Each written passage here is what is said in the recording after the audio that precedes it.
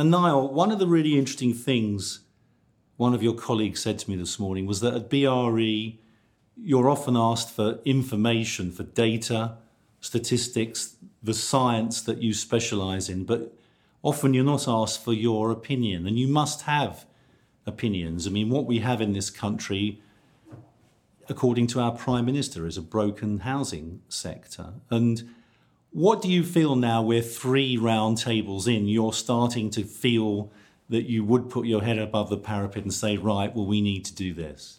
Well, I mean, wasn't this morning great? And we heard a real new dimension this morning. So it really is building up quite a portfolio of feedback from stakeholders and customers around the country. So as that grows, we're hearing more things, and we're hearing some consistent things.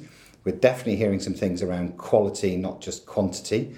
Today, we heard an awful lot about people, not just the property and focusing on the property. So today I'm hearing quality, not quantity, people, not property. But I'm also hearing something where I hear that the construction industry needs to take some leadership on this itself.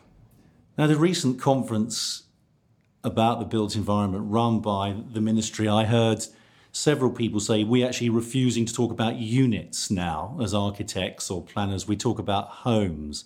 And that's a very important difference. It's not just a matter of word semantics, is it? Thinking about real homes for real people. Yeah, we've heard some great stuff this morning about placemaking and about creating communities, not just buildings.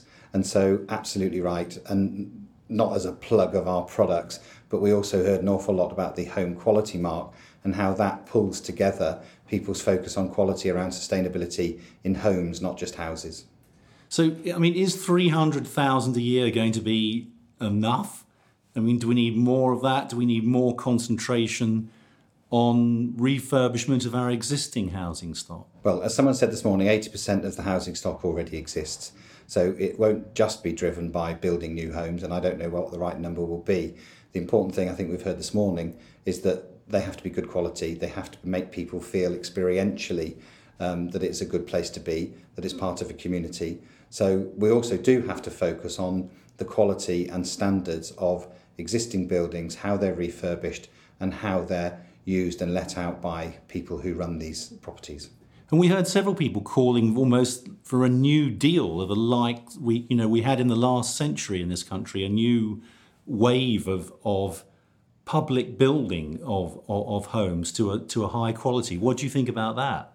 I'm with it. It sounds like a great idea. I'm not sure how it could be brought about, but it's certainly that thing again around quality and people and focusing on those is the important bit to come out of it. I think the other thing that's important to come out of this for us as BRE is what leadership role do we take in this now going forward as we build up on this 3 that we've done with 2 more and then have one final coming together of all the learning and all the people. And I think out of that, we need to develop a point of view that we take forward as our own leadership role. And you must now be forming that point of view, that sense of opinion. What are you thinking now about what you would like to shout about that you weren't a year ago?